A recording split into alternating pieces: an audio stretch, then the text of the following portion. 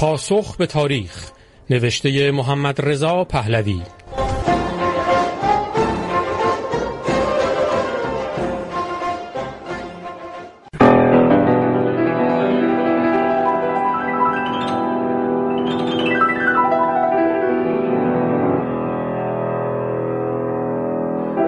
فصل دوم، شاگردان جادوگر. در خارج ایران چنین تصور می شود که رهبران اصلی حوادث اخیر ایران انحصاراً روحانیون شیعه هستند که تعداد آنها در حدود 60,000 نفر است. این برداشت تصوری باطل بیش نیست که رفع اشتباه در اینجا ضرور به نظر می رسد.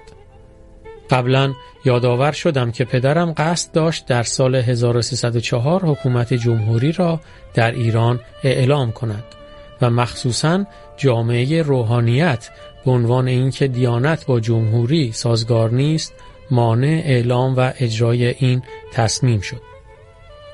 هنگامی که پس از استعفای پدرم به سلطنت رسیدم، من نسبت به حفظ و صیانت قانون اساسی و مذهب شیعه اثناعشری سوگند یاد کردم و از آن پس همواره در ایفای تعهد خود کوشیدم و انحرافی از اجرای تعالیم عالیه اسلام مبنی بر عدالت و صداقت و رؤوف نداشتم و همیشه خداوند متعال را حافظ و راهنمای خود دانستم.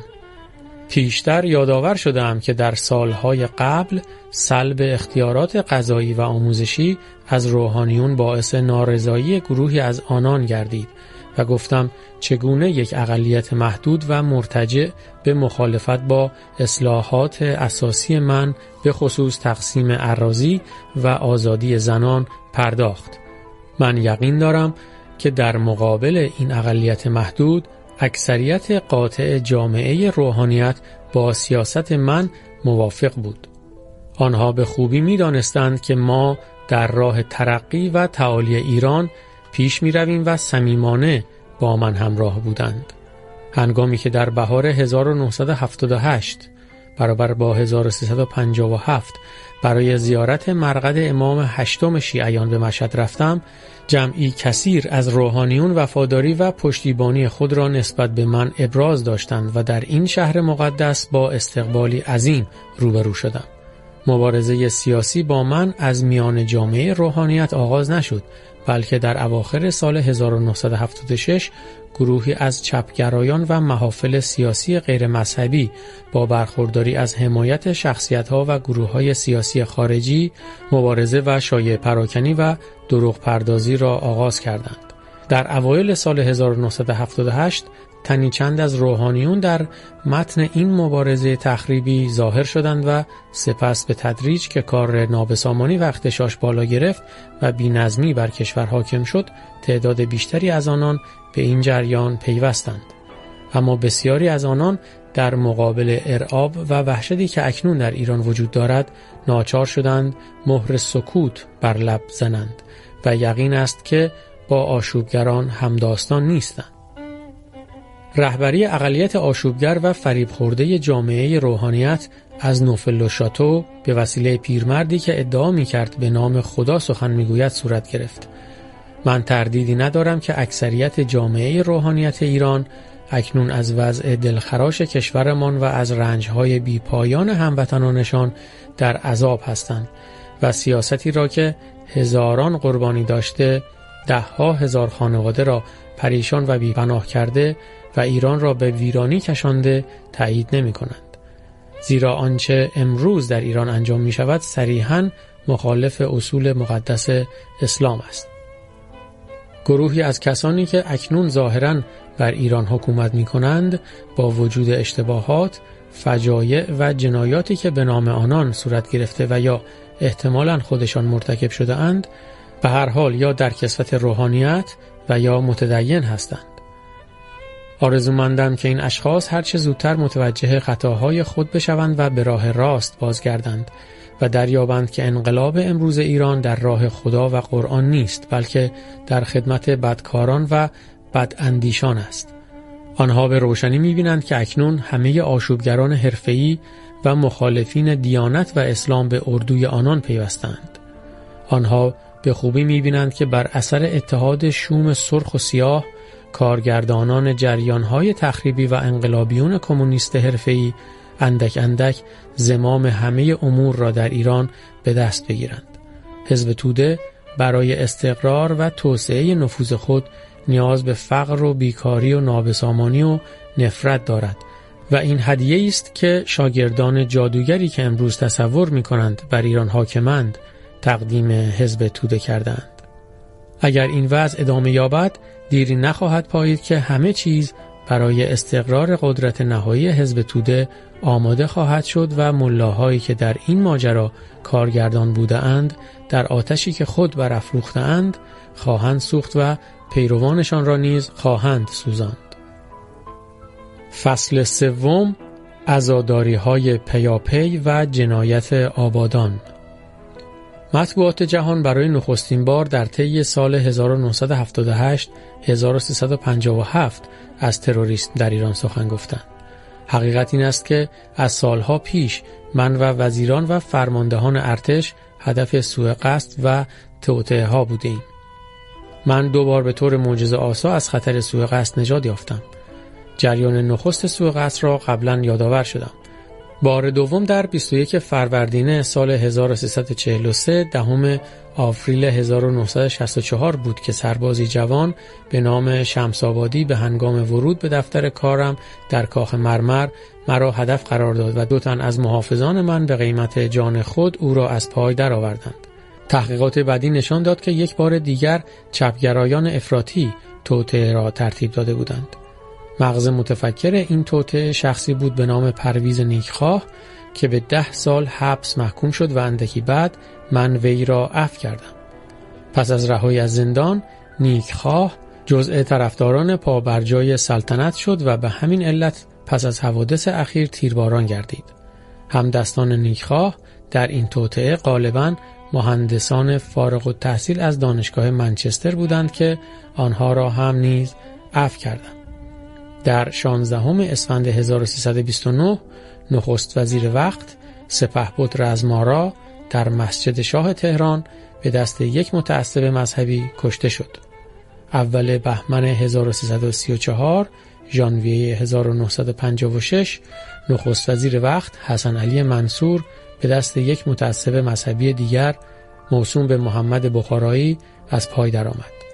بسیاری از افسران ارشد و امرای ارتش ایران از جمله سرلشکر موسوی، سرلشکر طاهری و سپهبد فرسیو به دست تروریست ها به قتل رسیدند. طی سالهای 1351 و 1352 3 سرهنگ آمریکایی نیز در کوچه های تهران به دست تروریست ها از پای درآمدند. صورت اسامی کسانی که قربانی تروریست ها شدند طولانی است. بسیاری از آنها هیچ گونه مسئولیتی در کارهای دولتی و یا امنیتی نداشتند. از اواخر 1355 به بعد حمله به رژیم ایران از یک پشتیبانی مؤثر خارجی برخوردار شد. صلیب سرخ بین‌المللی و انجمن بین‌المللی حقوقدانان و نیز چند سازمان دیگر تقاضا کردند که برای تحقیق به ایران بیایند. من این تقاضا را پذیرفتم به این شرط که گروه‌های بررسی گزارش‌ها و توصیه‌های خود را در اختیار ما بگذارند تا بتوانیم بر اساس آنها به تغییرات و اصلاحات لازم بپردازیم. بیشتر این پیشنهادات و توصیه‌ها را هم انجام دادیم. شاید بیفایده باشد که بگویم که مطبوعات جهانی درباره اصل گزارش‌ها و انتقادهای آنان هیاهویی بسیار به پا کردند، اما تصمیمات و اصلاحات ما را از یاد بردند و در بوته اجمال گذاشتند. در آغاز سال 1357 ناگهان عملیات تروریستی و براندازی خاتمه یافت و من دریافتم که طرح دیگری در حال تکوین است. ناگهان سیاستمدارانی که تا آن موقع مهر سکوت بر لب زده بودند به روی صحنه ظاهر شدند. واضح بود که گردانندگان بازی بر اثر ناکامی تروریسم تغییر روش داده بودند. نخستین گردانندگان این بازی جدید اشخاص ثروتمندی بودند که در پرتو حمایت رژیمی که آن را شدیداً محکوم می‌کردند به مال و مکنت و ثروت رسیده بودند و از حمایت‌ها و ارتباطات زیادی در کشورهای غربی برخوردار بودند. اینها یک باره هیاهو و عوام فریبی خود را آغاز کردند و درخواست داشتند که در ایران یک دموکراسی پارلمانی واقعی برقرار شود. من هم طرفدار یک دموکراسی واقعی بودم که به استقلال و تمامیت ایران صدمه‌ای وارد نسازد. ولی نمی‌خواستیم که به قیمت یک شبه دموکراسی عوام فریبی و حزب بازی بر ایران حاکم شود. از این پس تبلیغات مداوم و هیاهوی این آزادیخواهان روز به روز توسعه یافت. هرچه بیشتر من در راه آزادسازی تشکیلات گام می‌نهادم و تصمیماتی در جهت تأمین خواسته‌های آنان اتخاذ می‌کردم، بر نابسامانی اوضاع افزوده می‌شد و هر تدبیری را تعبیر به ضعف می‌کردند. چون کار به درازا کشید و کسانی که هوای کسب قدرت را داشتند به مقصود خود نرسیدند، بازیگران جدیدی بر روی صحنه آمدند و چند تن از ملاها کارگردانی طرح تخریب را به دست گرفتند و سرانجام اتحاد سرخ و سیاه قطعیت یافت. نخستین اغتشاشات در شهر مقدس قم روی داد که طی آن 6 نفر به قتل رسیدند. از این پس برپا کردن مراسم عزاداری به مناسبت 3، 7 و 40 کشته شدگان بهانه برپایی تظاهرات، ایجاد اغتشاش و تحریک به قتل گردید تا هر بار بتوان مراسم عزاداری جدیدی برای مقتولین به پا کرد و آتش خشم و تعصب را برانگیخت. البته از دیدگاه مذهبی چنین سوء استفاده شرم‌آوری از غم و اندوه دیگران قابل قبول نیست. به من گزارش دادند که در مقابل در ورودی گورستان‌ها گروهی آشوبگر حرفه‌ای هر جنازه‌ای را از اقوام متوفا به زور و عنف گرفته در اطراف آن تظاهرات به پا می‌کردند و آن را یک قربانی جدید ساواک قلمداد می‌کردند. چندین قبل از آن نیز افراد سالمی را با مرکورکروم به صورت زخمی درآورده در مقابل دوربین‌های خبرنگاران بی اطلاع یا مقرض خارجی قرار داده بودند. چون این روش‌های احتیاج به توصیف ندارد. عمل غیرقابل بخشش دیگر آشوبگران سوء استفاده از زودباوری و احساسات دانشجویان بود. ابتدا دانشگاه‌ها را به آشوب کشیدند و سپس برای گسترش نابسامانی به تحریک در مدارس متوسطه و ابتدایی پرداختند و متاسفانه موفق شدند. البته من انتظار نداشتم که جوانان ایران محافظه‌کار باشند و می‌دانستم که برای آرمان‌های خود حاضر به تلاش و فداکاری هستند. اما نمی‌دانستم که فریب دروغ پردازان و آشوبگران را خواهند خورد. اشتباه بزرگ ما آن بود که از وسایل ارتباط جمعی خود برای مبارزه با اندیشه‌های مخرب استفاده نکردیم و با جوانان به گفت و شنود نپرداختیم. یقین است که در این صورت بسیاری از آنان تحت تاثیر اندیشه‌های ویرانگر قرار نمی‌گرفت. حتی در این موقع اکثریت ایرانیان هنوز از سیاست من پشتیبانی می‌کردند. استقبالی که در مشهد به هنگام زیارت مرقد مطهر امام 8 شیعیان از من شد نشانی از این پشتیبانی و دلبستگی بود.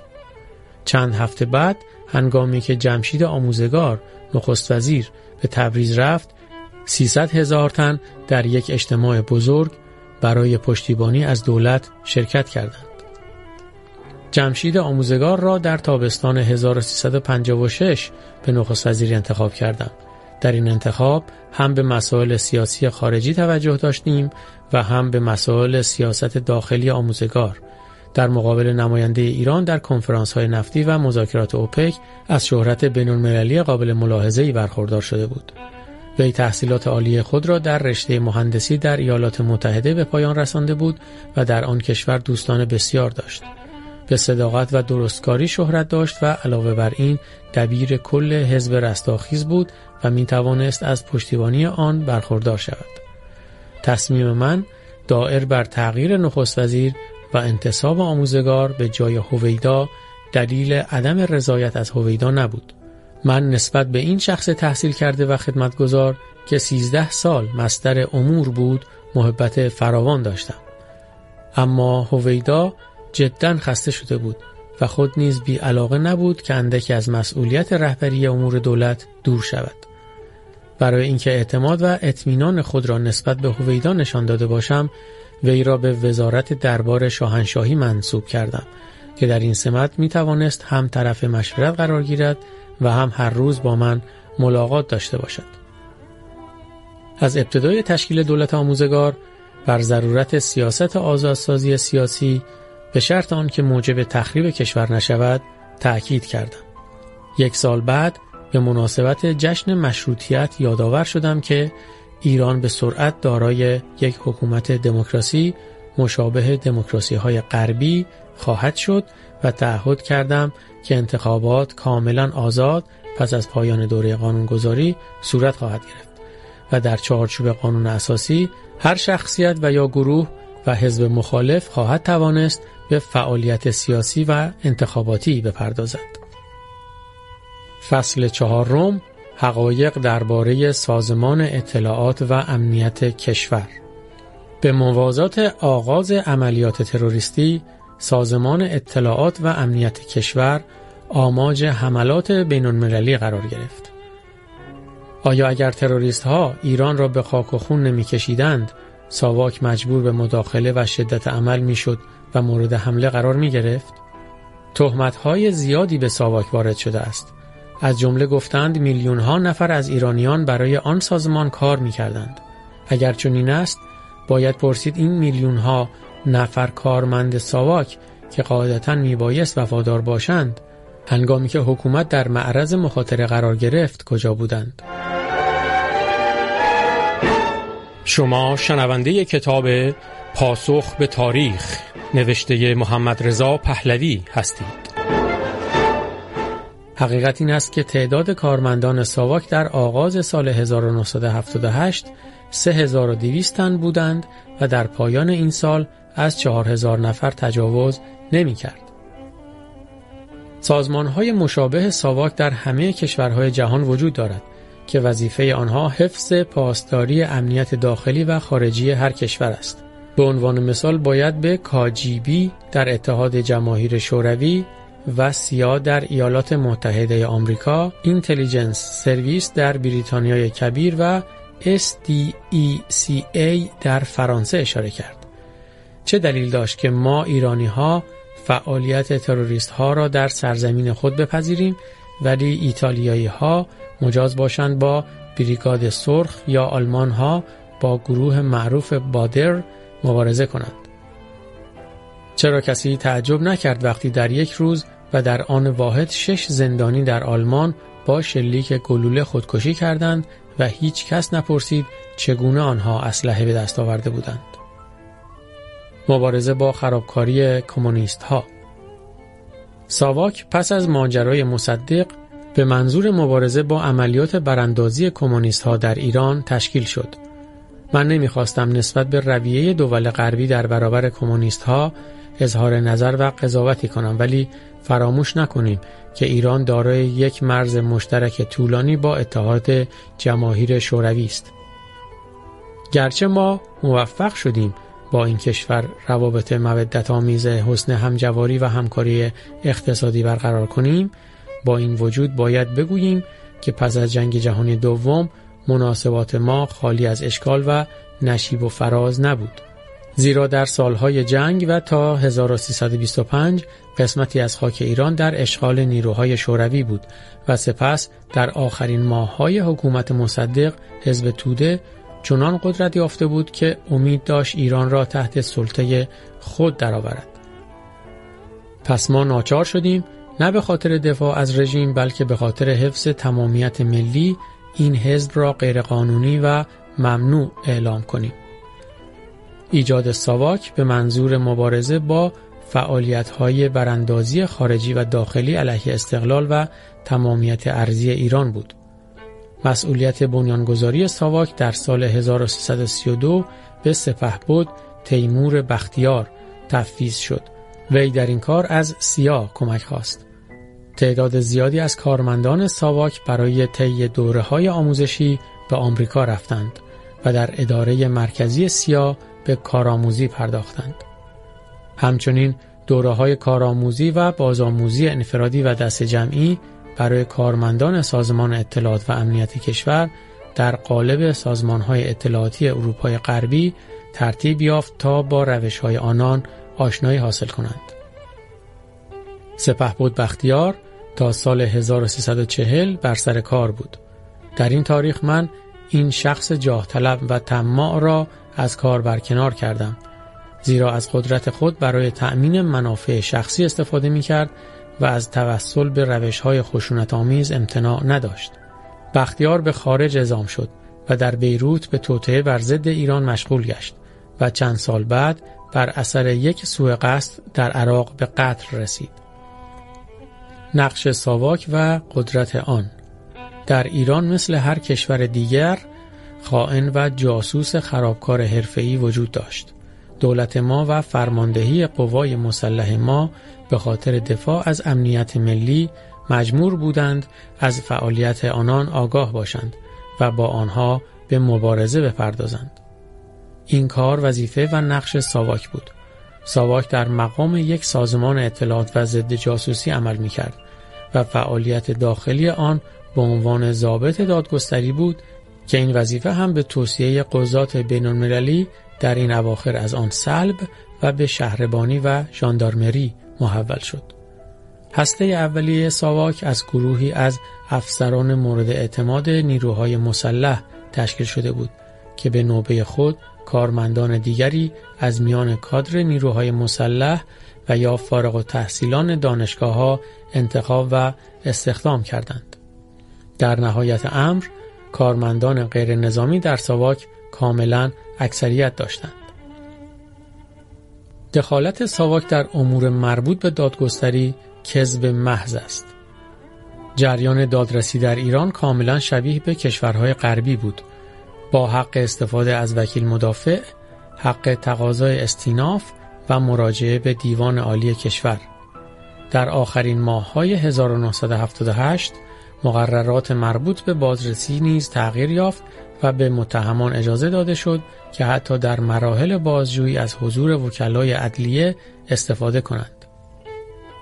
مخالفان نظم و امنیت و ترقی ایران درباره فعالیت‌های ساواک دروغ پردازی‌های بسیاری کردند، از جمله اینکه تعداد زندانیان سیاسی در ایران بین 25,000 تا 100,000 نفر بوده است، حالان که طبق یک گزارش محرمانه که از طرف مخالفین رژیم تهیه شده و بر ضد ساواک مورد استناد قرار گرفته است، طی 9 سال یعنی از 1968 الی 1977 تعداد کل کسانی که به دلایل سیاسی به وسیله ساواک توقیف شدند دقیقاً 3664 نفر بوده است. در هیچ کشوری رئیس مملکت مسئول اعمال پلیس و یا سازمان‌های اطلاعاتی نیست که معمولاً زیر نظر وزیر کشور، وزیر جنگ و یا نخست وزیر فعالیت می‌کنند. در ایران ساواک مستقیما زیر نظر نخست وزیر بود. معمولاً رؤسای ممالک به تقاضای وزیر دادگستری از حق عفو و یا بخشودگی در مورد محکومین استفاده می‌کنند. من نیز با گشاده دستی از این حق خود استفاده کردم. با احساس تأثیر بسیار اطلاع یافتم که مرحوم هویدا نخست وزیر سابق و نیز سرلشکر پاکروان، ارتشبد نصیری و سپهبد ناصر مقدم رؤسای پیشین ساواک قبل از اینکه به دست دژخیمان به قتل برسند همه اظهار داشتند هیچگاه دستوری از من در مورد نحوه رفتار با یک زندانی، یک متهم یا یک محکوم دریافت نداشتند. طبق قانون من حق تخفیف و عفو و بخشودگی مجازات ها را داشتم و چنان که گفتم پیوسته با گشاده دستی و بدون محدودیت از این حق استفاده کردم. مخصوصا همه کسانی را که به جان من سوء قصد کرده بودند حتی علی رغم مخالفت دادگستری مورد عفو قرار دادم. طبیعتا من نمیتوانستم از کلیه عملیات ساواک دفاع کنم، چه بسا ممکن است با تعدادی از زندانیان بدرفتاری شده باشد، ولی به صراحت میگویم که همواره دستور میدادم که از هر نوع رفتار و خشونتی اجتناب شود. هنگامی که صلیب سرخ بین‌المللی در مقام تحقیق پیرامون فعالیت‌های ساواک برآمد، دستور دادم همه زندان‌ها را بر روی نمایندگان این سازمان‌ها بگشایند و به کلیه توصیه‌های آنها عمل کردیم و از این پس دیگر از کسی شکایت نرسید. در اینجا باید الزاماً حساب تروریست ها را از حساب زندانیان سیاسی جدا کرد. برخورد میان تروریست‌ها و ساواک و یا کارمندان سایر سازمان‌های انتظامی غیر قابل اجتناب بود و ناچار تلفاتی نیز داشت. هیچ کس تروریست‌ها را به آتش افروزی و غارت و کشتار ملزم نکرده بود. آنها آزادانه راه خشونت را انتخاب کرده بودند. درباره زندانیان سیاسی به معنی خاص کلمه و نه آتش افروزان و خرابکاران باید صراحتاً بگویم که هرگز با آنان بدرفتاری نشد. هیچ کس نمیتواند نام یک مرد سیاسی را که به دست ساواک نابود شده باشد ذکر کند. در زمستان 1357 ارتشبد ازهاری نخست وزیر وقت دستور داد ارتشبد نصیری رئیس سابق ساواک و تنی چند از کارمندان این سازمان بازداشت و زندانی شوند. من با این تصمیم مخالفتی نکردم، زیرا که امیدوار بودم دستگاه دادگستری دقیقاً به اتهامات آنها رسیدگی خواهد کرد و اگر بیگناه باشند تبرئه خواهند شد. ولی نمیتوانم در مورد رفتار به اصطلاح دادگاه‌های انقلابی با آنان که برخلاف همه اصول عدالت بود سکوت اختیار کنم. همه رؤسای ساواک بدون محاکمه و بدون حق دفاع به قتل رسیدند. حتی سرلشکر پاکروان که بیشتر فیلسوف و دانشمند بود تا نظامی و در دوران ریاستش هیچ کس از ساواک شکایتی نداشت. آن حقوقدانان بین‌المللی کجا هستند که هر وقت یک تروریست در مبارزه مسلحانه با مأمورین انتظامی کشته میشد فریادشان به آسمان می رسید؟ وسایل ارتباط جمعی بین‌المللی این جنایتکاران را به قهرمانان آزادی و خرابکاران کمونیست را به مدافعان حقوق بشر تبدیل کردند. امروز چه کسی نسبت به فجایع و جنایاتی که در ایران صورت می‌گیرد اعتراض می‌کند؟ به استثنای چند نویسنده و روزنامه نویس با شهامت هیچ کس. فصل 5 تدارک برای ویرانی ایران. در 6 ماه اول 1357 اندک اندک آشوب و ناامنی سراسر کشور را فرا گرفت. برای کاهش تشنج و تسلب بهانه از مخالفین تدابیر مختلفی اتخاذ شد که از جمله آنها آزادی صدها تن از زندانیان بود. در تابستان بر اثر اغتشاشات شدید در اصفهان دولت مجبور شد در آن شهر حکومت نظامی اعلام کند. ولی اجرای برنامه ویرانی ایران آغاز شده بود و گویی دیگر جلوگیری از آن امکان نداشت. در اوایل شهریور، اواخر اوت، سپهبد مقدم رئیس سازمان اطلاعات و امنیت کشور مذاکرات خود را با یکی از مراجع مهم مذهبی برایم نقل کرد که از من می‌خواست به یک اقدام وسیع و نمایشی برای جلوگیری از سقوط و ویرانی کشور دست بزنم. طبیعتاً نسبت به این پیام و تقاضا بی‌اعتنا نماندم، ولی چه میشد کرد؟ ناچار شدم از نخست وزیر جمشید آموزگار بخواهم استعفا دهد و دولت جدیدی را با اختیارات و آزادی عمل بیشتر روی کار آوردم. این تصمیم من یک اشتباه بزرگ بود، زیرا آموزگار مردی بود پاک دامن و با حسن نیت که شاید میبایست در آن هنگام در رأس امور باقی بماند. اعلام حکومت نظامی. جانشین وی جعفر شریف امامی خواست یک باره بر گذشته خط بطلان بکشد. رابطه خود را با حزب رستاخیز قطع کرد بدون آنکه اعتبار و نفوذی نزد مخالفان بیابد.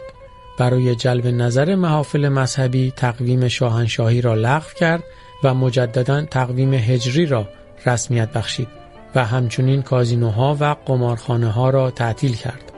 با این حال تظاهرات و اغتشاشات همچنان ادامه یافت تا آنجا که دولت مجبور شد در تهران و 8 شهر دیگر مقررات حکومت نظامی را اجرا نماید.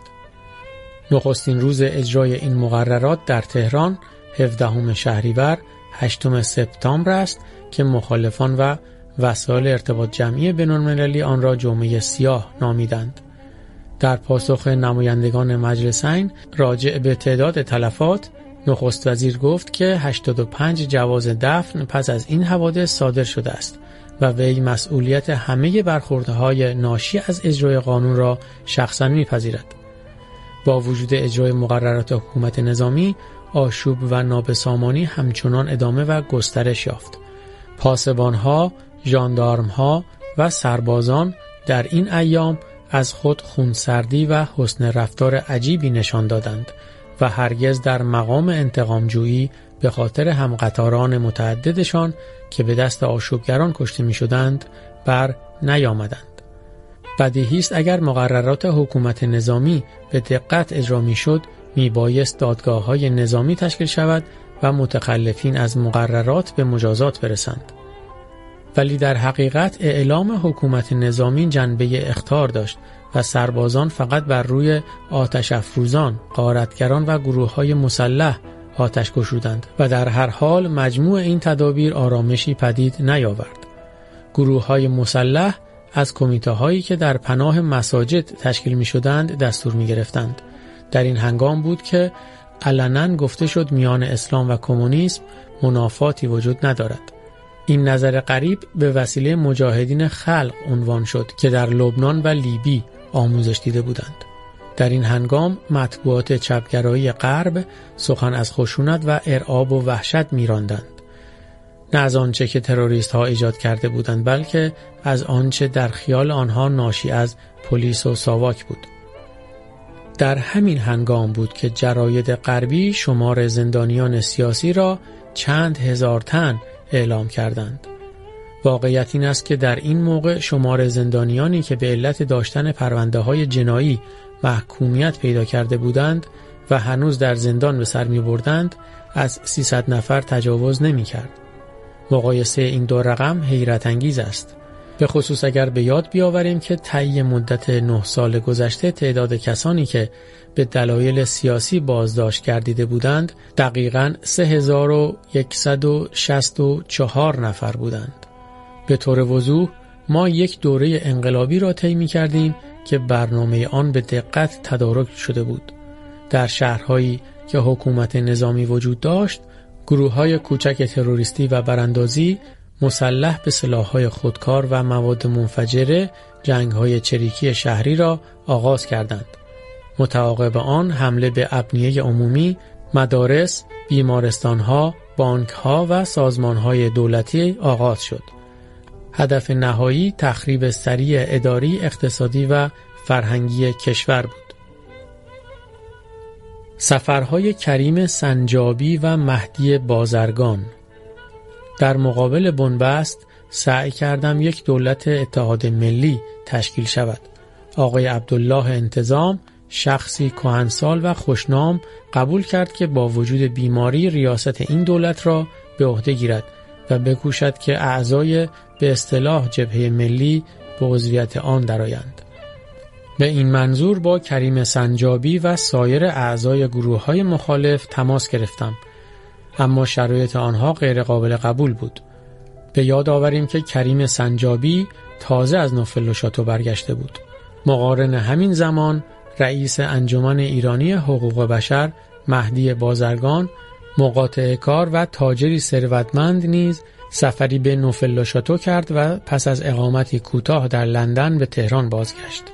چند روز بعد پایتخت دچار آشوب و اغتشاشی عظیم شد.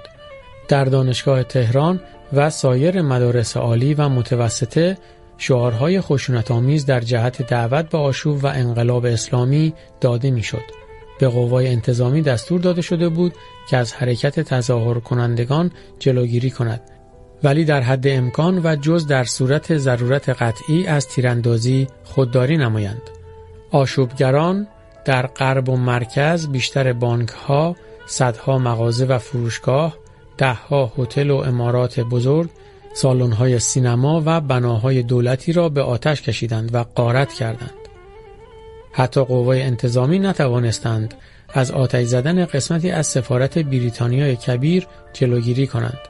ساختمان وزارت اطلاعات مورد حمله قرار گرفت و غارت شد. آنچه شنیدید روخانی از کتاب پاسخ به تاریخ نوشته محمدرضا پهلوی بود. این خوانش ادامه دارد. آوایبوف.com